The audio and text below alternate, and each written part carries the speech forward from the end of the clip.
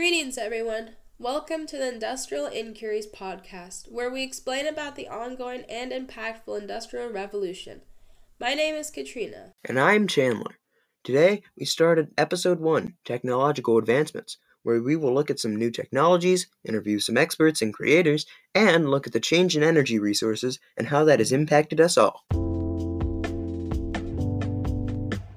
So I've heard there are so many new technologies that we've been creating during this revolution. Where should we start? Great question. Let's start with the steam engine, a marvel that made transportation much faster and drastically changed transportation and trade. Today, we've invited the famous James Watt, an engineer who made a new and improved steam engine.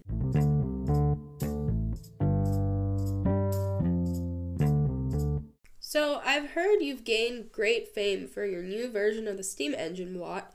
Can you tell me what exactly you invented which made the steam engine so much better? That is a great question. You see, the way the steam engine worked before is that they would heat the chamber up with items that create steam inside of it. They would then cool the chamber down to lessen the steam, causing movement of a piston that would cause wheels to turn and create energy. The problem was this process would waste a lot of steam, as there was only so much room that could be taken up. What I did was add a second chamber. One would heat the steam, another would cool it. This allowed for a lot more steam to not go to waste and created more energy. That is honestly amazing. Now I have one more question. As the inventor of this great machine, do you think this will spark any major improvements in the world, and what will change? Well, yes, I do think this will cause great change. The original use of the steam engine was for water pumps, where it didn't require constant use, so it was able to function well. What I've done allows for constant use without bad functioning. This means it can be used for things like transportation and producing items, as it can provide high energy for long periods of time. Thank you for your time, James Watt. Thank you for having me. And now a word from our sponsor, the typewriter. Are you tired of having to write things by hand all the time? It's so dreary and boring, right? Well, have I got the tool for you. Introducing the typewriter, this brand new invention that, through something called typing, will put letters on a paper with the push of a button. Here at Industrialism Inquiries, we adopted this new form of writing, and I'll tell you, making our overviews and sponsorships have never been easier. Get your typewriter today and join the hundreds typing now. Now, let's look at the energy resources which have shaped this revolution. Before, we used only wood as a fuel for cooking and boiling water. But now, there are many different resources that we have found to make use. That's right. And to answer some questions for us, I've invited a local miner to talk about this new resource called coal that's sweeping the globe. For legal protection, he has chosen to remain anonymous. So, sir, can you introduce us to a quick overview of how this coal is found and used? Yes. Well, I and my co-workers wake up early every morning, and we go to these mines underground which house ample deposits of coal in its rocks. We use our pickaxes and drills to extract them, and we put them in these carts here, which are connected to a rail that leads to the collecting areas. These areas make use of this coal by making it into a fuel used for powering factories and other steam-powered machines such as trains. Coal is even used as the new fuel to cook food. It's much more efficient than wood and has changed all our lives. How exciting! I myself am overjoyed to hear about such improving material. So, other than coal, are there any other resources that are trending in this new time period? Yes. There is also petroleum and natural gas. I actually have some friends who work in these plants. However, I've heard that it is a hard process to do, and although it is healthier than mining for coal. Very interesting. Well, this is all the time we have. Thank you for joining us. Thank you.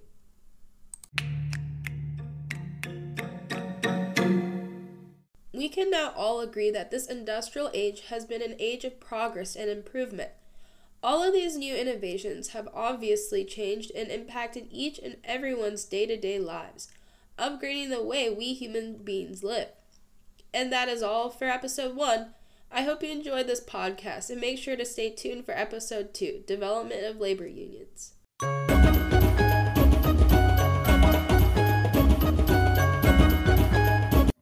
Hello, viewers and listeners from around the globe. Today, we welcome you to the second episode of Industrialization Inquiries in our series about the current state of the Industrial Revolution.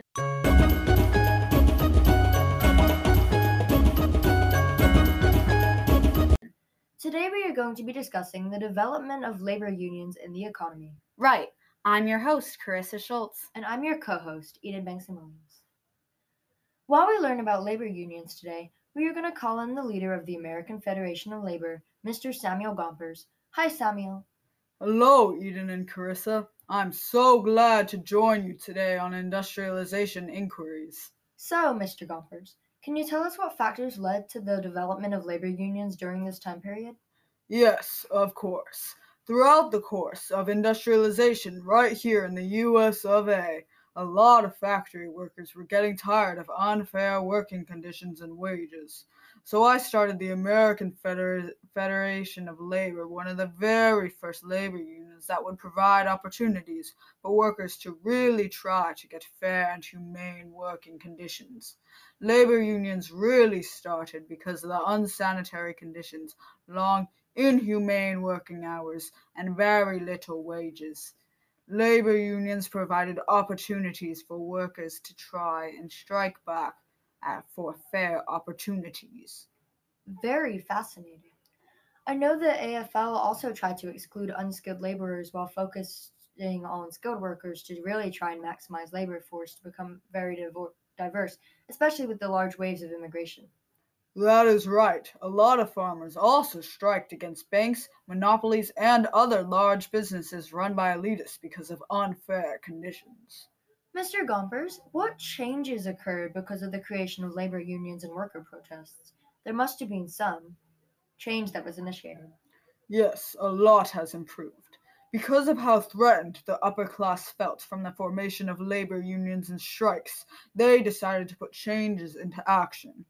For example, in 1877, there was a decrease in wages for railroad workers, causing them to strike back and destroy equipment. After a variety of strikes in all types of labor systems, factory owners decided to take better sanitation methods, raise wages, lower working hours, and give workers healthier foods, allowing a lot to change, even decreasing infant mortality rates. Wow, that is really amazing. Thank you for stopping in to talk to us today, Mr. Gompers. Yes, thank you for having me. Before we finish up today's episode of Industrialization Inquiries, let's have a word from our sponsor, the Model T car by Mr. Henry Ford.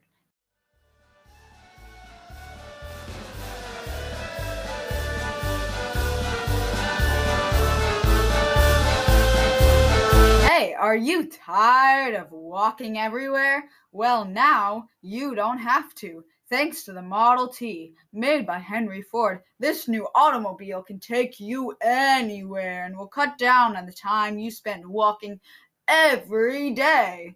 The Model T automobile is set at an affordable price. Buy one now. Thank you to Model T for sponsoring this video. As we wrap up today's episode, let's go back to the original question we have been considering this whole series. Is the industrial age more about progress or profit?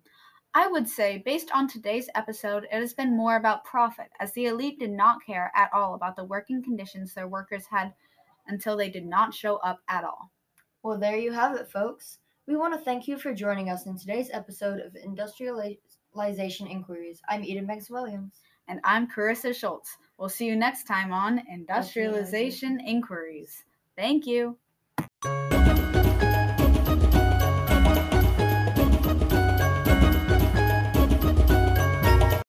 Welcome to episode 3 of Industrialization Inquiries. I'm Harini Narayanan. And I'm Kaylin Hemingway. In this series' final episode, we will talk about the new economic systems from industrialization.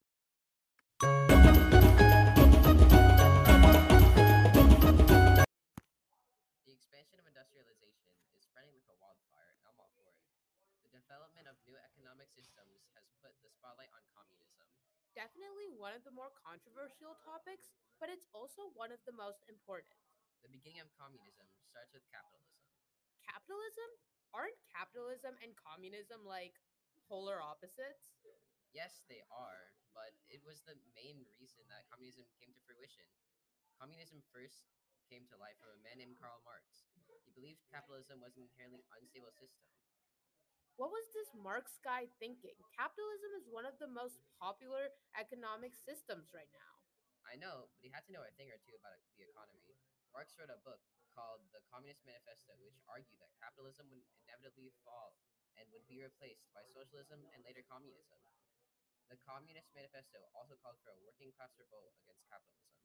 Why would the workers want to start a revolt against capitalism? Industrialization caused workers to struggle and many grew poor as factory owners grew rich. He knew the factory workers would be angered by this and called for a revolt. I guess Karl Marx was a pretty smart guy after all.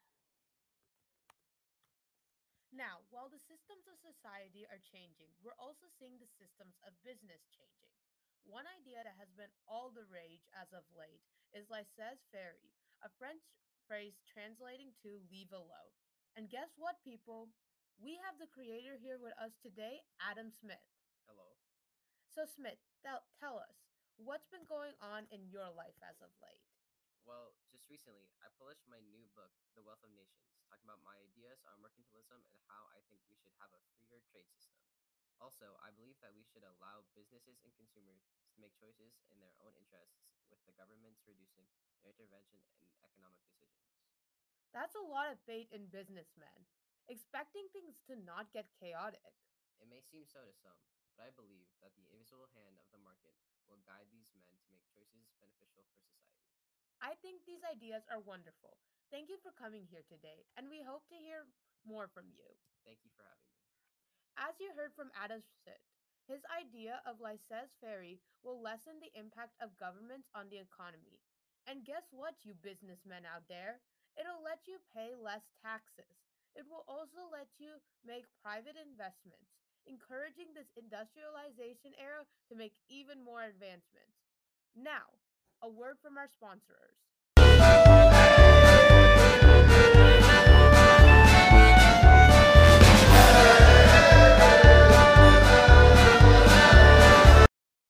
Have you ever woken up feeling refreshed just to realize you're running late for work? Now you could just get on your unstable, unsafe penny farthing bicycle.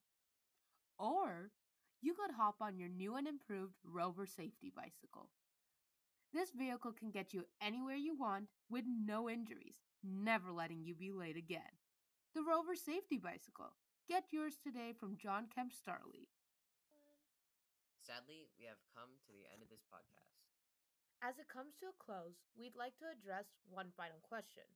Was the industrial age more about progress or profit? I think the industrial age was actually about both progress and profit. Communism focused on the progress of the social classes. And the concepts of laissez faire and free enterprise were about both progress and profit for both businessmen and workers. Well, with that final note, we'll be saying goodbye. I'm Caitlin Hemingway. And I'm Harini Narayanan. Thank you for tuning in to the final episode of Industrialization Inquiries.